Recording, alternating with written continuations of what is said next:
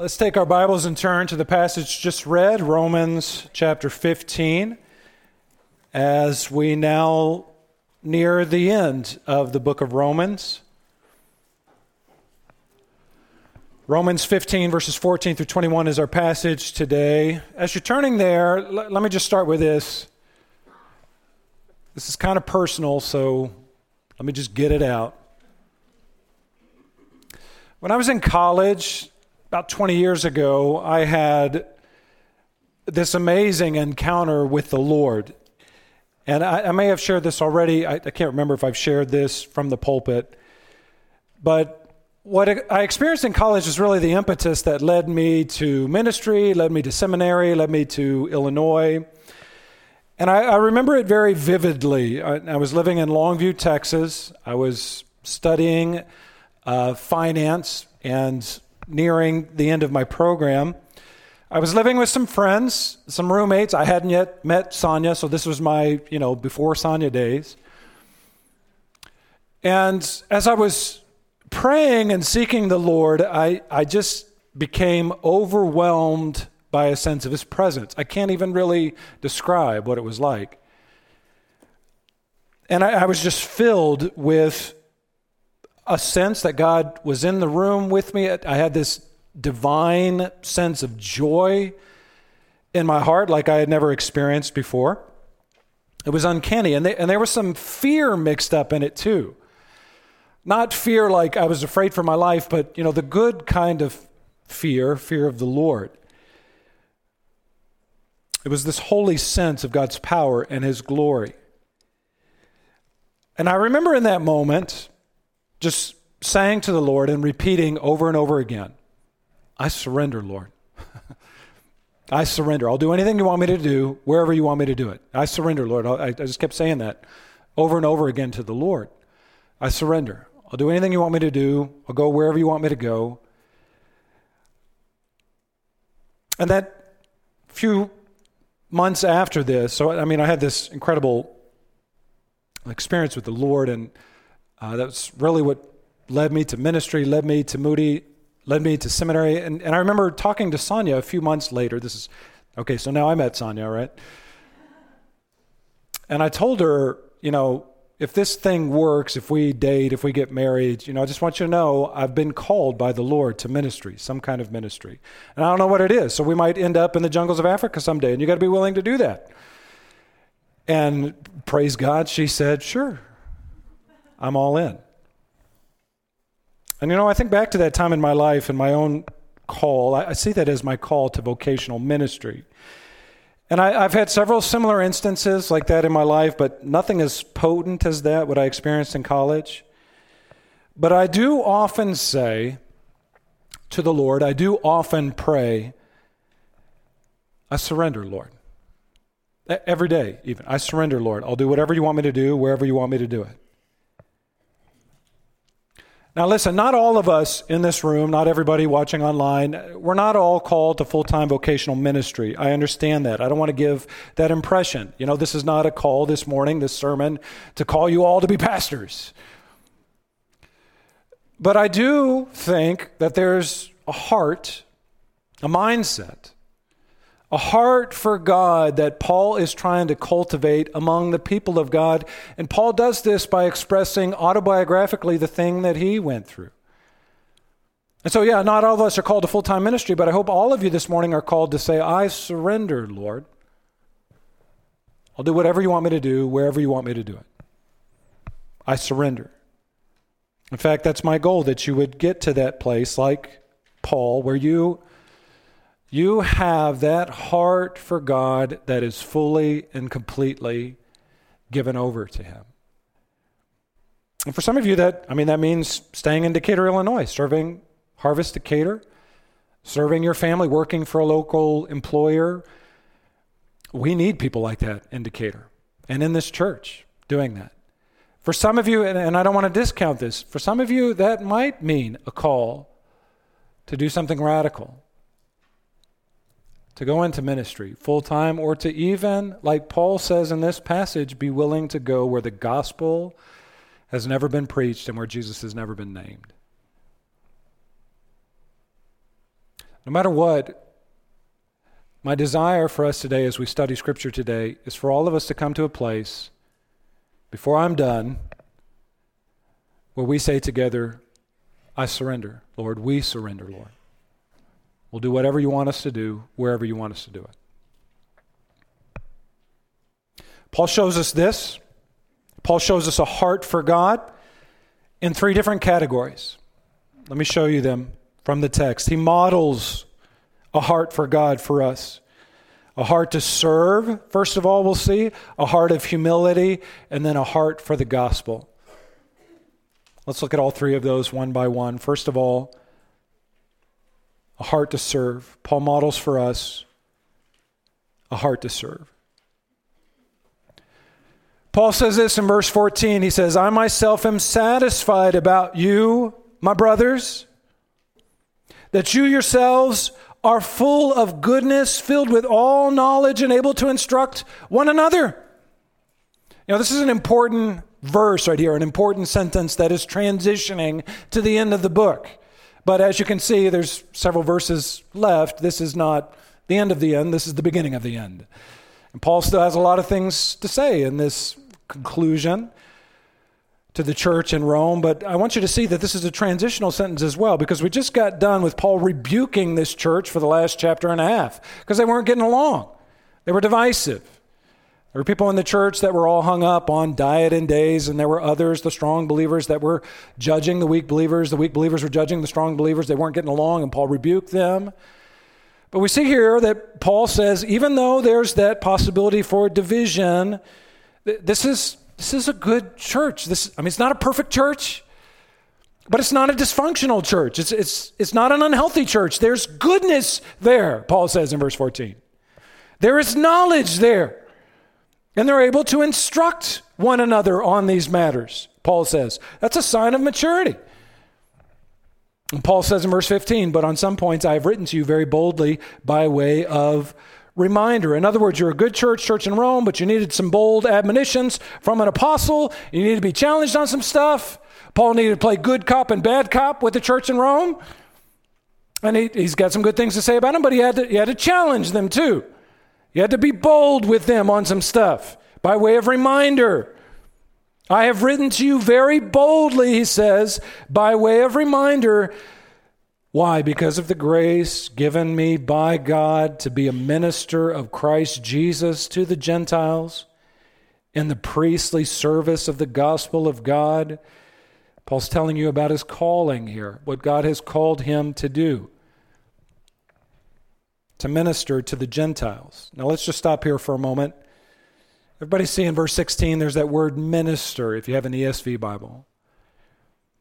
It's a fascinating word. It's the Greek word liturgos, and it denotes a kind of priestly ministry, liturgos. You might even hear the word liturgy in that Greek word, liturgos. And we could translate this word servant or minister or assistant. Paul had been given a calling to serve the Gentiles. Paul was used mightily by the Lord to take the gospel beyond Jerusalem and beyond Israel to the four corners of the Roman Empire. I mean, we today in this room are the beneficiaries of what Paul did by going outside of Israel, by fulfilling Scripture, by telling pagan Gentiles about Jesus. By the way, just so you know, we have more in common with those pagan Gentiles that Paul ministered to than the Jews in Israel in Paul's day. Y'all get that, don't you? We have more. I hope that doesn't hurt your feelings. I'm not trying to hurt your feelings. I'm just telling you. You have more in common with pagan Gentiles that Paul ministered to than the Jews in Israel. Alistair and Sonny and I, we've been watching the show The Chosen. And that's one of the things that I really appreciate about that show and what Dallas Jenkins is doing with that show. Because you look at the actors who are playing, Mary and John and Peter. They don't look like us, right? I mean, they have olive-colored skin and they have dark hair and dark eyes. They look Jewish. And Jesus doesn't have an American accent. That's great. And they don't have blonde hair and blue eyes like, Jesus did in the children's Bible I had when I was a kid. They look like Jews. And a Jewish man named Paul, who had studied the Jewish scriptures his entire life and who submitted to a Jewish Messiah, was called to preach the gospel to Gentiles and become a minister to the Gentiles. Not just an apostle. He was an apostle to the Gentiles. He says that elsewhere. But he was a liturgos. He was a servant, a minister. Because of the grace given me by God to be a minister of Christ Jesus, a liturgos of Christ Jesus, to the Gentiles in the priestly service of the gospel of God, so that the offering of the Gentiles may be acceptable, sanctified by the Holy Spirit.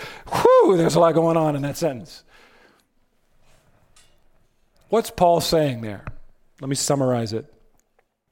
Paul's saying that God has called him to be a servant to the Gentiles, and Paul has gone after that task like bees go after making honey.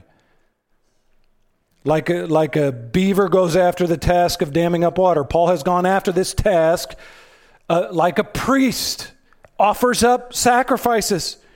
And instead of offering up the blood of bulls and goats, he has offered up the Gentiles as a holy, acceptable sacrifice to the Lord. I know that sounds kind of weird. He's offering us up as Gentiles up as a sacrifice. It's metaphor, okay? Just relax. It's not real human sacrifices. He's speaking as somebody who is worshiping the Lord by ministering to Gentiles. You might even remember Romans 12:1, where Paul says, I appeal to you, therefore, brothers, by the mercies of God, to present your bodies as a living sacrifice, holy and acceptable to God. Great verse. Remember that? Now Paul's saying that part of his own personal sacrifice has been to offer up others as a sacrifice. These other Gentiles that he's ministering to that are getting saved. That's part of this priestly work that he's doing. And they're being sanctified continually by the Holy Spirit. The Lord is using him, even in the writing of the book of Romans, to sanctify them by the power of the Holy Spirit. This is really helpful because here's why this is helpful. I think sometimes the Christian life, it can feel like it's all about me. You know, what am I doing? How am I growing as a Christian? How are you growing as a Christian individually? Are you reading your Bible? Are you praying? You have your time of devotions? Good.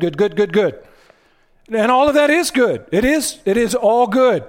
That you are personally growing as a disciple, that you are personally offering up your body as a living sacrifice. But Paul says part of that is also serving other people, is ministering to other people, is making disciples, not just being a disciple. How's that going, Harvest Decatur? We say it this way. Harvest Decatur exists to make mature disciples who worship, walk, and work for Christ. Have y'all ever heard me say that before? Only a million times. We want disciples who walk with Christ and work for Christ. Not just growing in your own spiritual life, not just walking with Christ, but also working for Christ. If you're just walking with Christ and not working for Christ, you are not in the right state of discipleship. And the same is the other way too. If you're just working for Christ, you're not walking with Christ, that's not good either. We need both of those things. Paul's saying, I've done both of those. I've offered my body as a living sacrifice, and I've also served other people, Gentiles. I've helped them grow in order that they even are walking with Christ, growing, being sanctified in the Holy Spirit. This is how I flesh it out personally. Okay, let me just speak of how I translate this to my own calling. When I think about my own life and service for the Lord, I don't just think about my walk with the Lord. I think about how I'm doing ministering to others. How am I doing ministering to my son, who God has called me to disciple? How am I doing ministering to my wife, who God has called me to husband? How am I doing for my church that God has called me to pastor? Am I ministering to them? Am I serving them? Am I offering up you guys as a sacrifice before the Lord? I hope that doesn't weird you out. That's what I'm thinking. Because we don't just run off into the wilderness and hide from people like monks trying to get close to God. That is not how the Bible describes discipleship. That is not how we live out our lives in this world. We walk with Christ and we work for Christ. We serve others. Paul modeled that. He modeled this liturgy, this service. He shows us how to serve others as a demonstration of a heart for God. What does Paul model for us? I love God. I've been given grace by God. In response to that, I'm going to love and serve the people of God that I've been called to. R. Kent Hughes says it this way. You can read this on the screen. He said, if only we could see our service as liturgy, as worship, our lives would be transformed. A pie baked for a neighbor becomes an offering to God. That is so good. A child held in nursery, let's say, and loved is a liturgy. An employee treated with dignity and is a beatitude. The gospel shared is a song in heaven's court. A Sunday school class well taught, a fragrance to God. I might add to that, every time you bring a meal to a person who needs a meal, you're acting like a priest offering up a sacrifice to the Lord. That is a great service to that person and to the Lord. Every time you share the gospel with an unbeliever, you are acting like a priest offering up a sacrifice before the Lord. Every time you go on a short-term mission trip, every time you encourage a discouraged person, every time you use that gift that God has given you to bless other people, it's as if you're offering up a sacrifice to the Lord. You're acting as a priest. It's liturgy, it's worship, it's glorious. Let me say it this way and just link it to a heart for God and what that looks like. A heart for God shows itself in demonstrable acts of service and sacrifice for others. Let me say that again. This is what Paul is getting at. Do you have a heart for God? Do you have a heart for God? Paul had a heart for God, and a heart for God shows itself in demonstrable acts of service and sacrifice for others. So Paul models a heart to serve. His heart was to serve Gentiles, like those in the Roman church whom he had been called to serve. Here's another thing that Paul models for us. He models a heart of humility. Paul says this in verse 17. He says, in Christ Jesus, then, I have reason to be proud of my work for God. Can we be proud? Can I be proud, Pastor Tony? Can I boast in some stuff? I think so. Paul's not ashamed to boast here. He says, in Christ Jesus, I have reason to be proud of my work in God. And notice how he says it, though. I think the way he says it is really important. Because what is he proud in? What is he boasting in? In Christ Jesus, I'm proud of the work I've done for God. You got to get that in Christ Jesus part down. You got to know that's the foundation of his boasting and what Christ Jesus has done through him. Other than that, there's no boasting. There's no boasting outside of Christ Jesus. In fact, the Greek is worded a little differently than this. Paul actually says here in verse 17, literally says, I have boasting in Christ Jesus toward God. I have boasting in Christ Jesus toward God. In other words, my boasting is not in myself, it's in God. We've looked at places where Paul has said already, let the one who boasts, boast in the Lord. Can we boast? Yeah, you can boast. Boast in the Lord. Don't boast in yourself. Paul's showing us how to do that here. There's actually a way in which to show humility through boasting. But it's not in boasting in yourself, it's in boasting in God. Paul says in verse 18, for I will not venture to speak of anything except what Christ has accomplished through me. Martin Luther said once, we preach always Christ. This may seem a limited and monotonous subject, likely to be soon exhausted, but we are never at the end of it. I've been preaching Christ for 13 plus years. I'm not tired of it yet. I'm going to keep doing it. Paul says, for I will not venture to speak of anything except what Christ has accomplished through me to bring the Gentiles to obedience by word and deed. There's a kind of boasting that's actually done in humility. There's actually a way that you can be humble by boasting. You want to learn about this? You can be humble and at the same time boast. You know how you do that? You boast in Christ. You boast in Christ. The Bible doesn't say don't ever boast because that's prideful. The Bible says boast in the right things because that's humble. The Bible tells us to boast in Christ Jesus as an outworking of our humility. Let me ask you, Harvest Decatur, let's just think back 13 plus years here, all the work that God has done. Has God done some great things here at this church in the last 13 years? Has he now? Do we have some reason to boast in what God has done? Would we ever get together and say, boy, we really got a lot done with our can-do attitude? No! We boast in Christ, in what he's done here. And he has done great things here. I mean, just thinking about it, the lives changed, the way he's reached people through our ministry, the way that he has given us this building, allowed us to meet as a church, grow as a church. It baffles the mind. I boast in Christ Jesus for that. God has done that. And I know the temptation in my heart, because I've given my life to this, is start to look inward and start to celebrate what I've done or what we've done. And that's a mistake. Paul doesn't do that.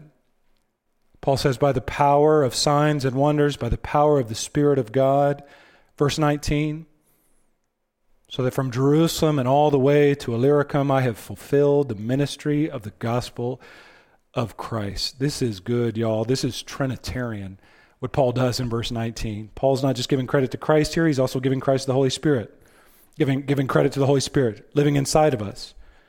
That's further humility. Paul says, all glory to Christ and all glory to the Holy Spirit who lives inside of me that made these things happen.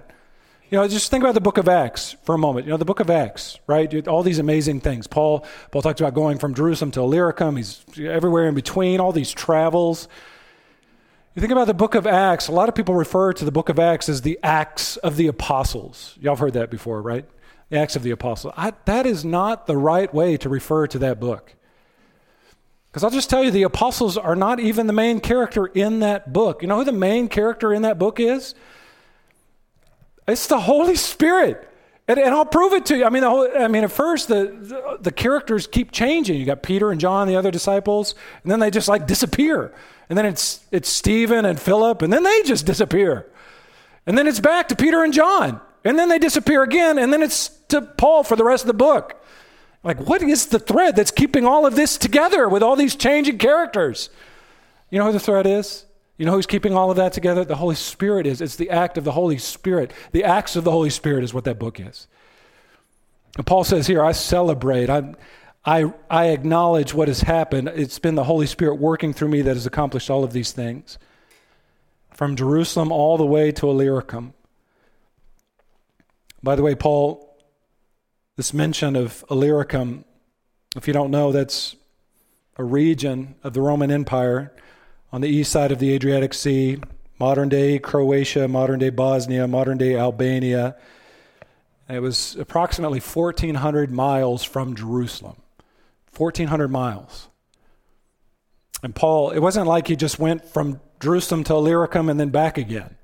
It was like, zzz, if you read the book of Acts. He's here and there and that place over here, back over here.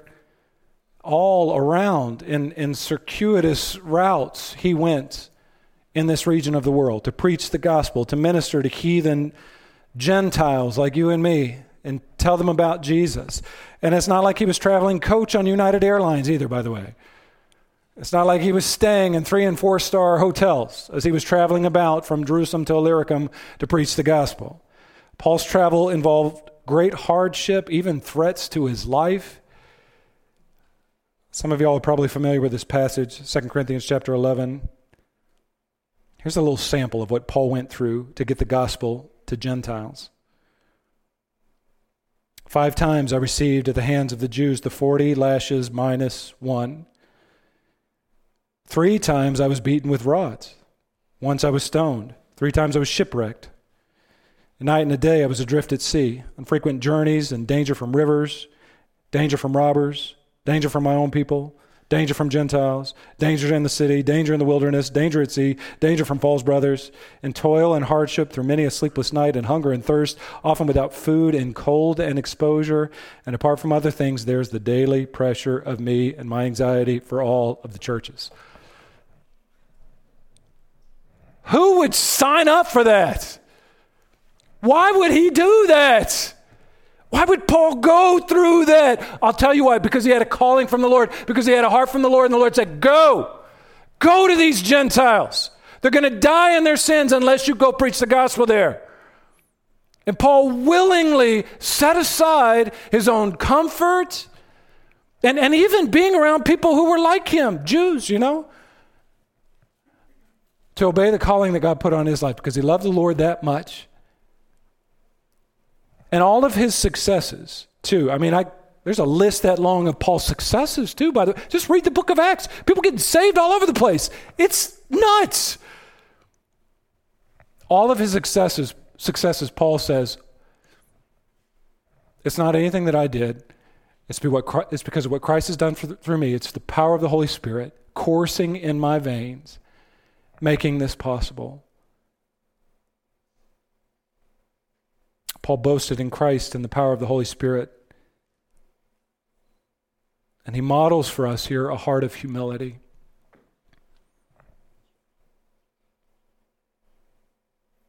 So, a heart for God is a heart to serve. It's a heart of humility. And thirdly, here's another thing Paul models for us. He models a heart for the gospel.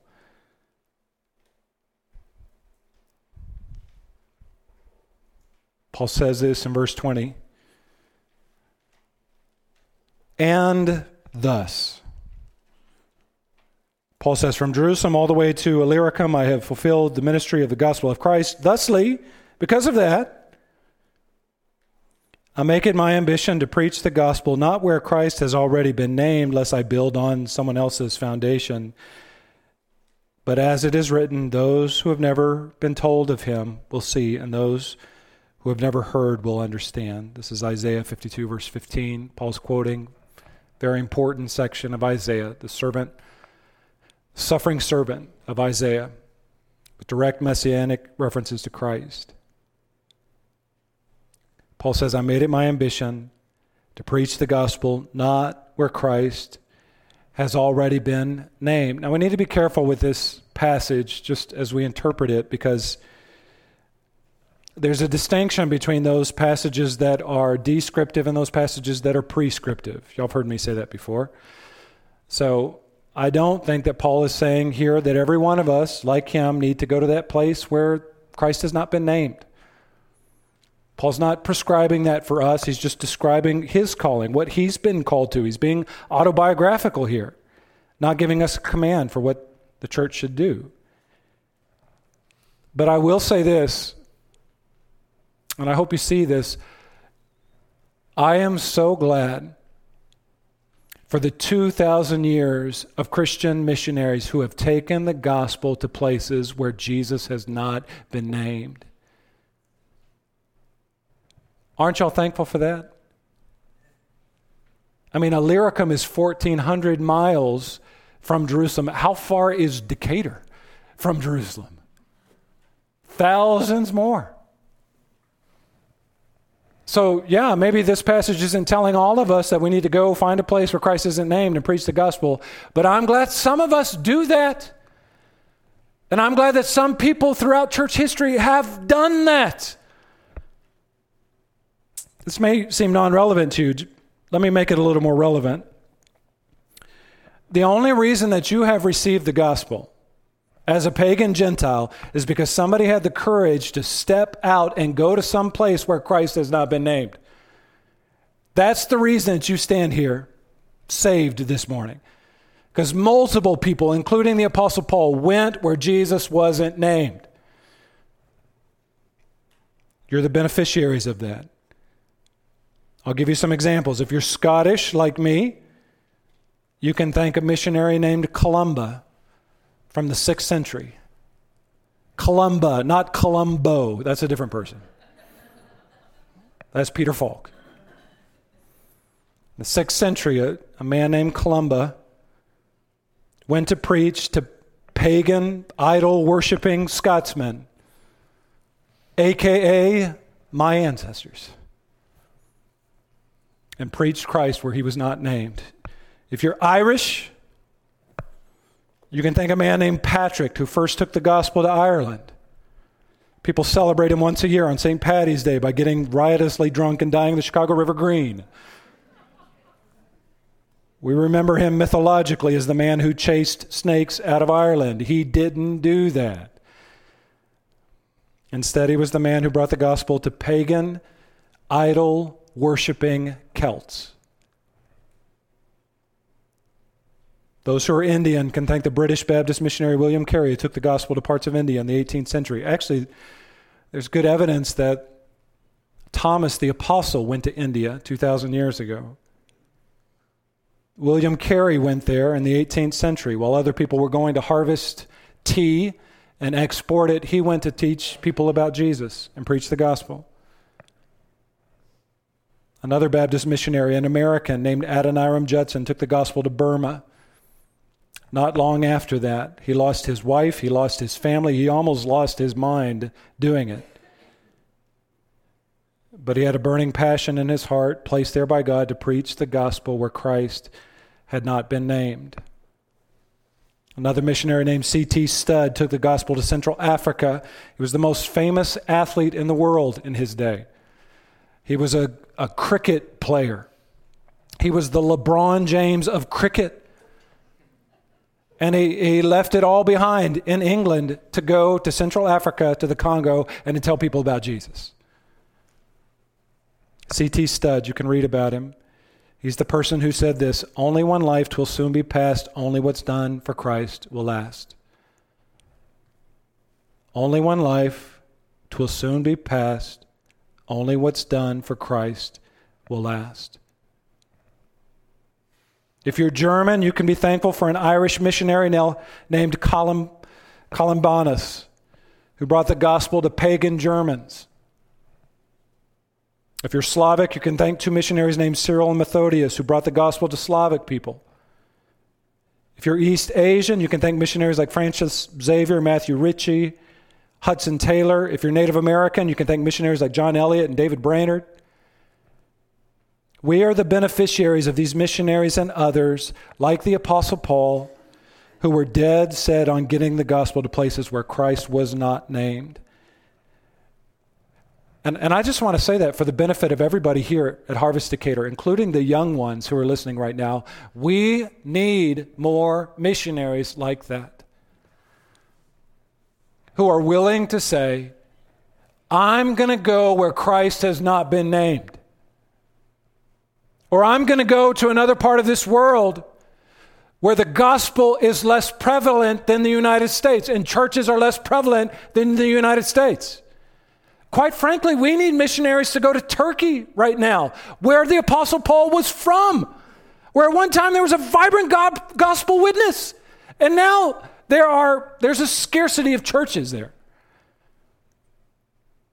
We need people to go to places like Europe as missionaries.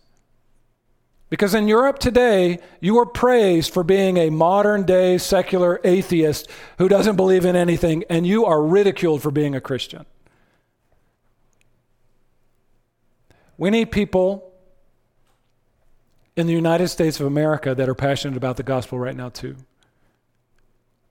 I don't know if you heard about this, but for the first time in our country's history, we have a majority of people who are unaffiliated with the church congregation. That has never before happened in the history of our country. That's where we are in 2021. You know what we need more than anything? We need men and women who are passionate about the gospel of Jesus Christ. And if that means staying here at Harvest Decatur, in Decatur, Illinois, and being passionate about sharing the gospel with others, praise God, let's do that. You be that person. Maybe for some in here it means, like Paul, going to the place where Christ hasn't been named. You know what God wants of you? You know what God expects? He expects you to have a heart for the gospel, because that's His heart. That's God's heart. I want to have a heart for God. I want to love God and love the things that God loves. And God loves when his gospel is preached and shared with others. May God give us that as a church, I pray. A passion for that, a passion for the Lord, a heart for God, a heart for the gospel, a heart of humility, a heart to serve.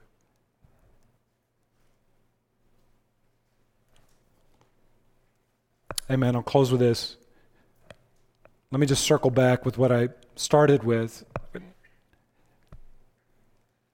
So yeah, I mentioned earlier that experience I had when I was in college, when the Lord showed up in such an amazing way. And I think back to that experience often when life gets hard in this world. And think about my calling. And would it surprise you to know that 2020 and 2021 has had a lot of hard days as a pastor? Would that surprise anybody in this room? A lot of hard days for us as elders trying to think about how do we serve the Lord? How do we lead this church? I've spent a lot of time thinking about this is what I was called to do. This was that calling that God put on my life. And you know, it has been hard in the last year and a half because it's not like they had a class at seminary, like how do you navigate a pandemic for the church? I never took that class if they had it. So I go back to that calling in college a lot, but I want you to know that wasn't the time in life that I got saved. I actually got saved in grade school. When very simply, I put my faith in Christ. I knew I was a sinner. I knew I needed salvation.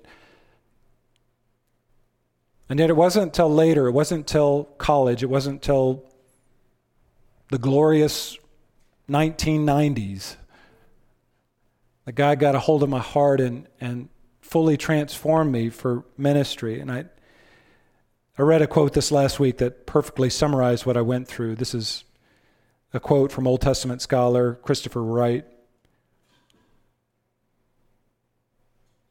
He says the following. He says, "We ask, where does God fit into the story of my life? When the real question is, where does my little life fit into the great story of God's mission?" Let me read that again. We ask, where does God fit in the story of my life? That sounds very American, right? I'm going this direction. I got this. Come on, God, come with me. I got plans. We ask, where does God fit into the story of my life? When the real question is, where does my little life fit into the great story of God's mission? When I think back to what happened to me in college, that's when my understanding of God and myself flipped. It was no longer, come on, God, come do this thing with me because I got this plan. It was like, no, Lord, what's your plan for my life? I want to do what you want me to do. That's when it switched. And I'll just succinctly summarize what God did in my heart with one word, one amazing word. It's the word surrender. I surrendered myself fully to Him. Whatever you want, God. And you know what? There's been some tough days over the last couple of years. I have never, ever regretted surrendering my life to the Lord. Ever since I did that in, the late 1900s,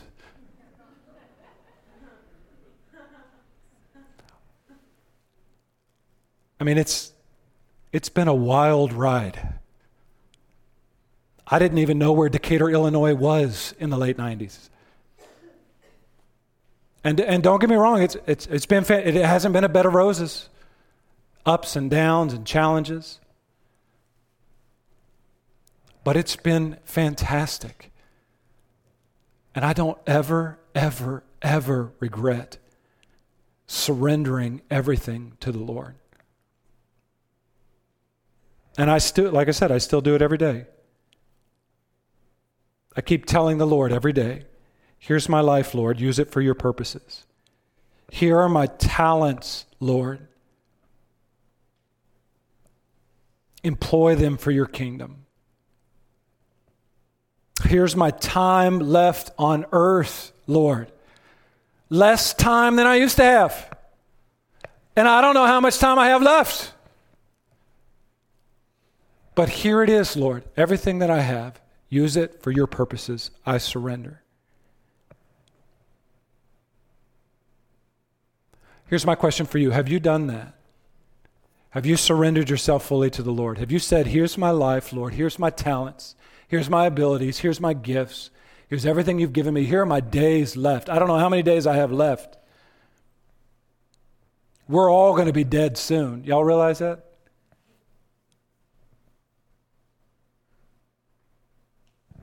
Here's what I have left. Use it for your purposes, Lord. I surrender fully to you. I'll go anywhere you want me to go and do anything you want me to do.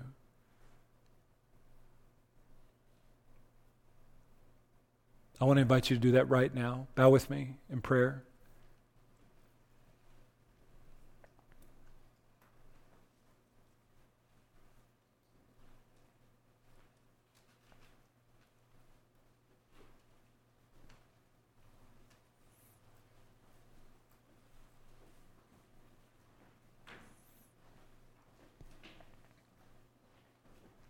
And maybe somebody in this room needs to get saved right now.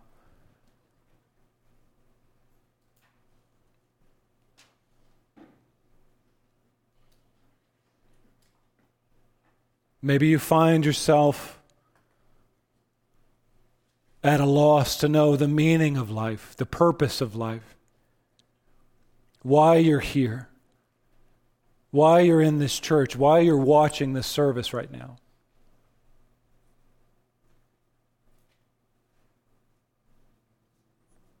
The Bible says very clearly that we are sinners, condemned in our sinfulness, and that by faith in Jesus Christ, we can be saved.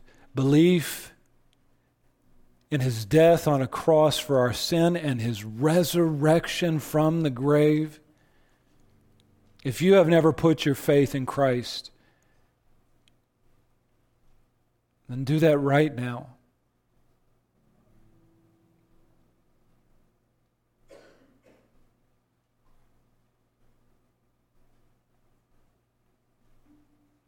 And maybe you're here this morning and you have believed, you have been saved, but like me,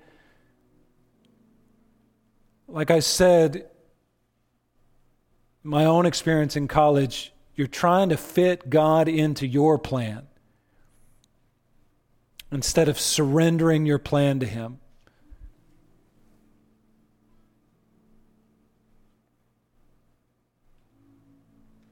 I want to challenge you right now to fully surrender to the Lord. Just tell the Lord, Lord, here I am. You know me better than I know myself. You know my gifts. You know my abilities. You know the number of my days. You know the numbers of hairs on my head, Lord.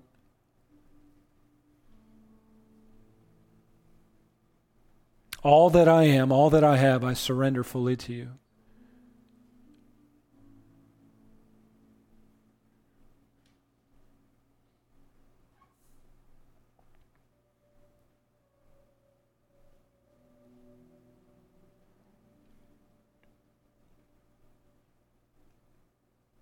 Lord, thank you for the example of the Apostle Paul. Thank you for his heart for God, his heart for you, his heart to serve, his heart of humility,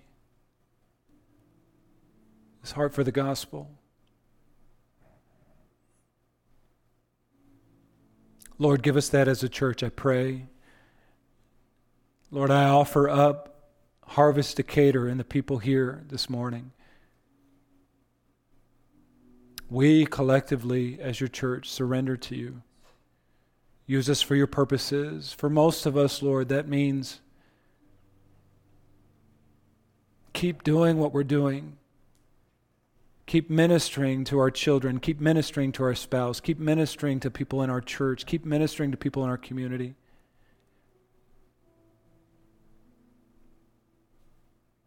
And Lord, for those who are listening right now, who you are calling to something else, you are calling to ministry, to mission work. to maybe even preach Christ where he has not yet been named.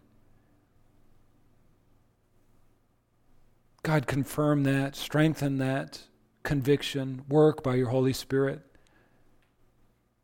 to draw that man, that woman into that ministry, I pray. And help us as a church to be supportive in whatever ways we can, to encourage one another in the use of our gifts and our ministry to one another and to the world. I pray. Lord, we love you. We surrender to you. You are our God.